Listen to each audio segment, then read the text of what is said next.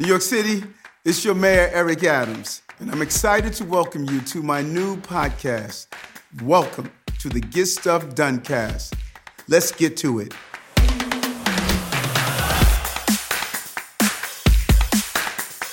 On January 26, Mayor Eric Adams delivered the 2023 State of the City Address. Here are the highlights.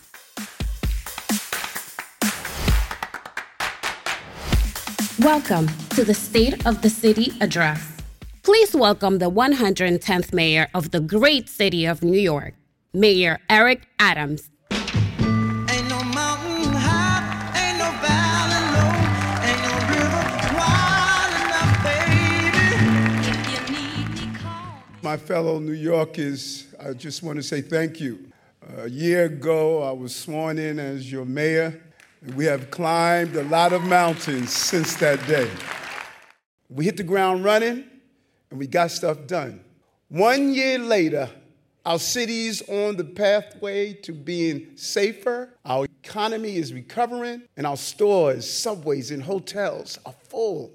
Our children are back in school with their teachers and friends. Our theaters are thriving, our restaurants are booked, and New Yorkers are back to work. I am proud of our achievements this year. And I want to thank all of you who worked so hard to get us to this moment. Today, I stand before you here at the Queen's Theater in the borough where I grew up, home to an international working class community, to say to you, my fellow New Yorkers, the state of our city is strong.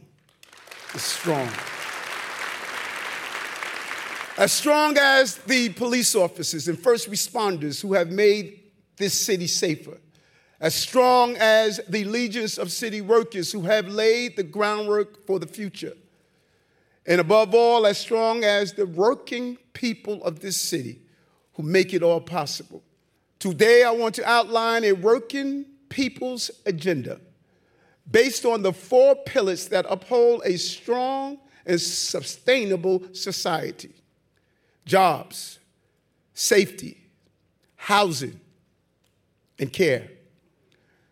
These are the things that our administration is working for every day.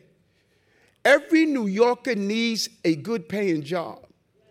So we are investing in a new generation of apprenticeships, community hiring, and job training. Every New Yorker needs a safe and welcoming neighborhood.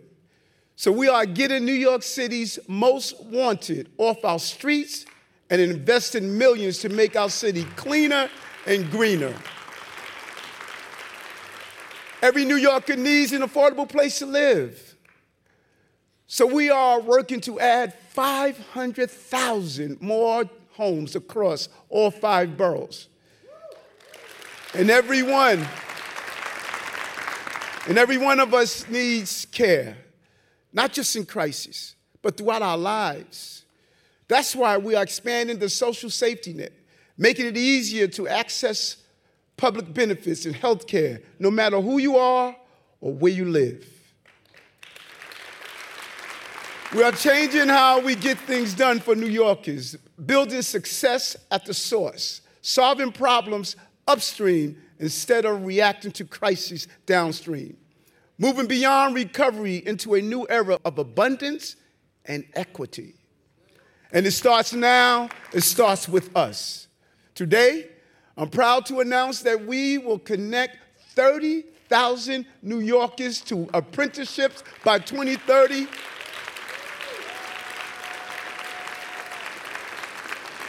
And this in part thanks to our new apprenticeship accelerator. This is on-the-job experience with an opportunity for permanent employment in high-demand careers. And it will ensure employers can tap the talent they need. And as we work to create more jobs, we will also help New Yorkers train for jobs that are in high demand right here. Jobs in tech, renewable energy, and nursing.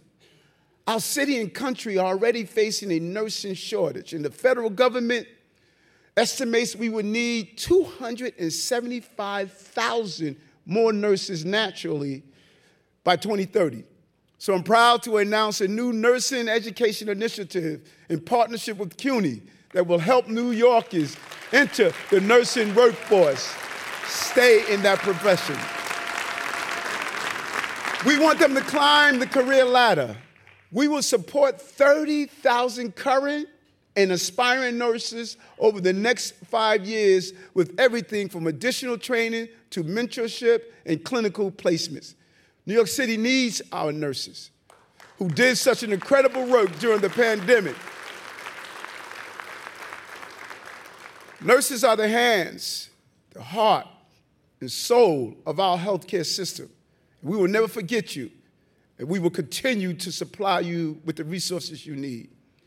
We also need to help more New Yorkers with disability into the workforce.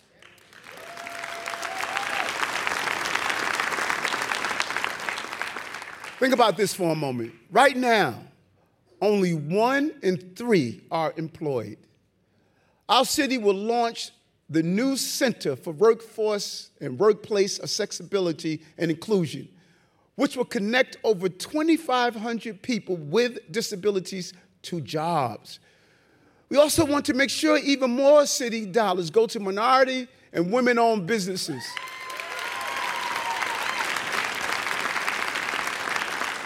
We recently hit our MWBE spending goal 3 years ahead of schedule. And today, I'm announcing an even more ambitious commitment. Working with Speaker Adams and the City Council, we are committed to awarding $25 billion in contracts to MWBE businesses by fiscal year 2026. But our support for small businesses does not end there. This week, we announced the Small Business Opportunity Fund, a $75 million loan fund that would be the largest in New York City history. Talent is at the center of our job strategies, and we know it starts with education. We are making 3 fundamental commitments to our young people. 1, every child will get the support they need to become a strong reader at or above grade level. 2, we will establish a whole child approach to education, factoring in social emotional learning and other supportive services. And 3, every student who graduates from a New York City high school will have a clear pathway to the future, whether that is a job training, or continuing education. Next year, every school will also have at least 1 staff member trained in the most effective reading intervention available so that every student can access the support they need. We will also launch the first district school in the city's history dedicated to supporting students with dyslexia.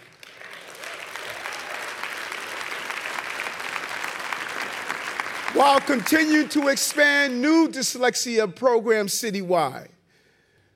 But we must also take a whole child approach to education. This year, we're rolling out the biggest student mental health program in the country. We will provide our high school students with everything from telehealth care to community-based counseling depending on their individual needs. And our children must be educated, but they must be safe too. Our administration came into City Hall with a mission and a mandate, reducing gun violence. We've already made real progress. Shooters are down, murders are down, but that means nothing to the mother who lost their child. And we know that major crimes were down last quarter for the first time in 6 quarters. New Yorkers can finally see safer days ahead after several years of rising crimes.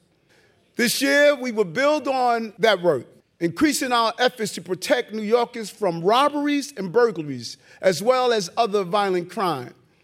The NYPD's Crime Prevention Unit will expand their focus on retail theft and work with business owners and business improvement districts and other solutions to prevent shoplifting.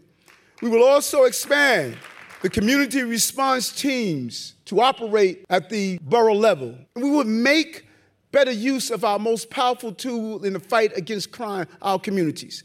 Let me be clear on this. We're not going to criminalize poverty. We will partner with the DAs. And if a person is stealing because they don't have something to eat, we will show them how to get food. If a person is stealing because they have a drug problem, we're going to show them where the access to drug treatment is. The goal is to go after organized crime, but we're going to set the standard. This is not going to be a city where anarchy will run. This is going to be a city that is going to be a safe, productive city. Our city is also going to escalate our campaign to end another deadly crime that kills far too many innocent people, and that's traffic violence. 2023 is the year we are going to tighten the screws on reckless drivers, holding them accountable for their actions before they harm others. We must treat traffic violence the same way we treat other dangerous crimes. We're working with our partners in Albany to advance new legislation called ROADS. That stands for Removing Offenders and Aggressive Drivers from Our Streets. These new laws will increase penalties for serious crashes, running red lights, and impaired driving, including revoking the privilege to drive on our streets. Our administration is going to invest in improving quality of life for New Yorkers across the board. For far too long, New Yorkers were asked to accept things that should be unacceptable: crime, rats, trash, traffic. When we allow quality of life to deteriorate, it is working class New Yorkers that suffer the most. It also hurts our economic recovery. Last year, our administration made significant improvements to more than 75 commercial corridors in all 5 boroughs. This year, we will build upon that work, especially when it comes to rats. Most people don't know this about me, but I hate rats. Hiring our new rat czar, and it won't be Curtis Sliwa, will be just the beginning of a new era in delivering the best in public service and public spaces. We're going to get stuff cleaner by launching the country's largest curbside composting program. By the end of 2024, all 8.5 million New Yorkers will finally have the rat-defying solution they've been waiting for 2 decades. In just 3 months, a pilot composting program right here in Queens kept nearly 13 million pounds of kitchen and yard waste out of our landfills. We are also going to replace unsightly construction sheds, requiring all buildings to use newly designed structures that preserve the vibrancy of our streets, and increase enforcement against those that leave those sheds up for years at a time, blocking sidewalks and windows. And speaking of sheds, it's time to retire those COVID cabins and replace them with something better. Let's not kid ourselves. The open restaurant program was a massive success that saved so many of our restaurants, bars, and cafes during the pandemic. But now it's time to come together and figure out how New Yorkers can enjoy outdoor dining with a permanent version that works for business and residents. The pandemic highlighted the critical role of parks, playgrounds, and waterfronts play in improving the physical and mental health of all New Yorkers. Building on the commitments Governor Hochul and I announced in our new New York plan, we're going to create extraordinary new public spaces in all and every borough in this city. We will invest more than $375 million in new parks and plazas, widen sidewalks, safer intersections, expand bike lanes, and inviting landscape. We are also electrifying our city vehicle fleet. We're going to go even further, requiring for-hire vehicles to do the same. We are announcing today that Uber and Lyft will be required to have a zero-emission fleet by 2030. That's zero emission for over 100,000 vehicles in our streets. Our commitment to improving the environment and fighting climate change means reinventing our energy sector across the board. New York will continue to lead the way to our clean energy future by becoming the wind power hub of the Eastern Seaboard.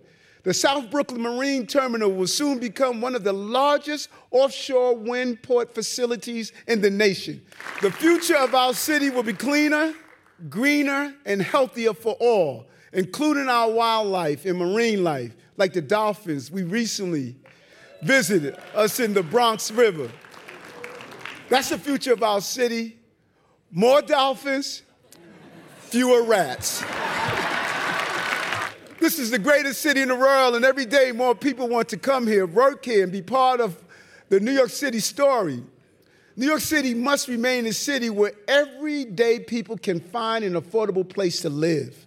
Young people, immigrants, families, and retired folks all need a place to call their own.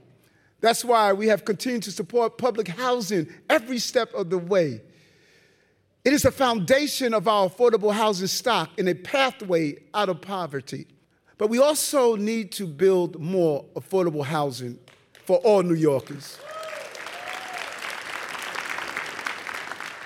That's why New York has committed to being a city of yes.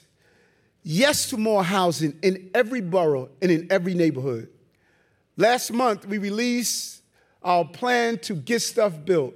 We laid out a moonshot goal of building 500,000 additional homes over the next decade. Homes for people from recent arrivals to lifelong New Yorkers. Home for seniors, families, and veterans. Building new houses is essential for our future. But we also need to address the housing crisis here and now. That means protecting tenants and helping New Yorkers stay in their homes. So we are investing over $22 million in tenant protection programs, including more staff to increase investigation and enforcement against bad landlords, and stronger partnership with community groups and legal service providers to protect tenants from being pushed out of rent-regulated apartments. We're also cracking down on landlords who discriminate based on source of income. We are committed to fighting for support for working people and actually making sure they get the support they need. Don't let it fool you. I may wear nice suits, but I'm a blue-collar cat. This year, we will make it simpler for New Yorkers to access public benefits like unemployment insurance, Medicaid, and SNAP. We will cut unnecessary red tape and expand benefit screenings to New Yorkers in need. Will get every dollar they deserve. That would include a focus on seniors, as well as veterans, who may be eligible for newly expanded federal funds. We often get it for the people. We need to know how to get it to the people. And finally, I want to talk about something that doesn't get enough attention. Our responsibility as a city to care for New Yorkers in the greatest need. Over the past year, our ability to care was put to the test by the asylum seeker crisis. New Yorkers rose to the occasion, as they always do. Since last spring, we have had more than 42,000 asylum seekers arrive in the city. We have provided them with shelter, food, education, health care, and legal support. We will continue to do our part, but we need everyone else to do their part as well. This is an all-hands-on-deck moment. We're going to need help. We're going to need our Albany partners. We're going to need Washington, D.C. The asylum seeker crisis is a national crisis. And it should not be just for New York City residents. That's just unfair. And not only is it unfair for New Yorkers, but it's unfair for the asylum seekers. You come here to pursue the American dream, not to live in a nightmare. The Statue of Liberty sits in our harbor for a reason. Every one of us in this room, ancestry came from somewhere. And the asylum seekers deserve better. And so while we continue to provide care for new arrivals, we also deepen our commitment to every resident of the 5 boroughs. We are going to fundamentally change the way we provide care for our citizens. We're moving from a system that waits until New Yorkers are in crisis before offering help to one that focuses on upstream solutions. That means eliminating bureaucratic barriers and focusing on the structural challenges that so often force people into crises. We'll begin with one of the most vulnerable populations, people experiencing homelessness. And we will also take an upstream approach to our opioid crisis. This is a major crisis that we are sleeping on. Fentanyl is destroying our cities across America. We have to fight back and stop it. We are going to invest $150 million of opioid settlement funds secured by our good friends, Attorney General Letitia James, into proven harm reduction and treatment programs. And we will move mountains because ain't no mountain high enough to address the growing problem of untreated serious mental illness and social isolation. A few months ago, when we laid out the strategy of connecting New Yorkers, we knew what we had to do. But now, Dr. Fassan, I know he's here somewhere, a real hero in this area, we are going to put in place something called Clubhouse Model. In the next few weeks, we will outline our broader plan around mental health. These clubhouses for people with serious mental illness will be places that provide peer support and community access to services, employment, and an educational opportunity. And we also want to work with New Yorkers, getting them healthy by making sure they have access to fresh food, including fruit and vegetables. We will fight the continuing crises of obesity and chronic diseases by expanding city investment in healthy food access for lower-income New Yorkers, including the launch of groceries to go and green stands. You can't have Whole Foods in Park Slopes and junk food in Brownsville. You can't have it the same way. Can't have it the same way.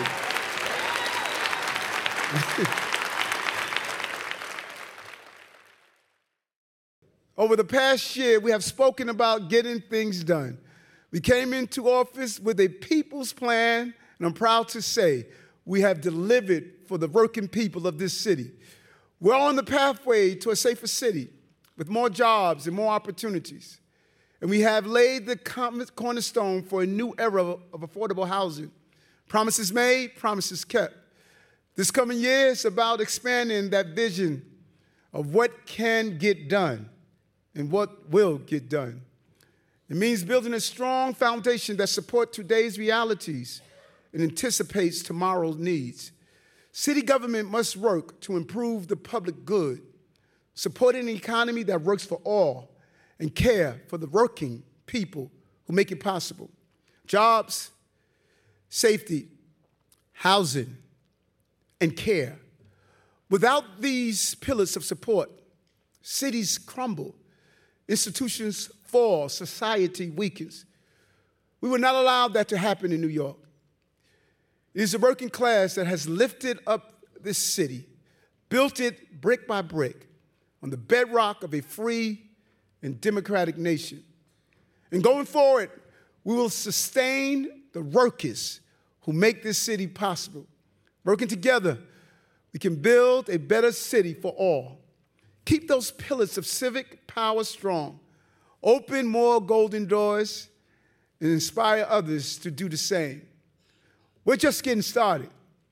And there's no stopping the world's greatest city, filled with the best stuff on earth. New Yorkers. Thank you, New York.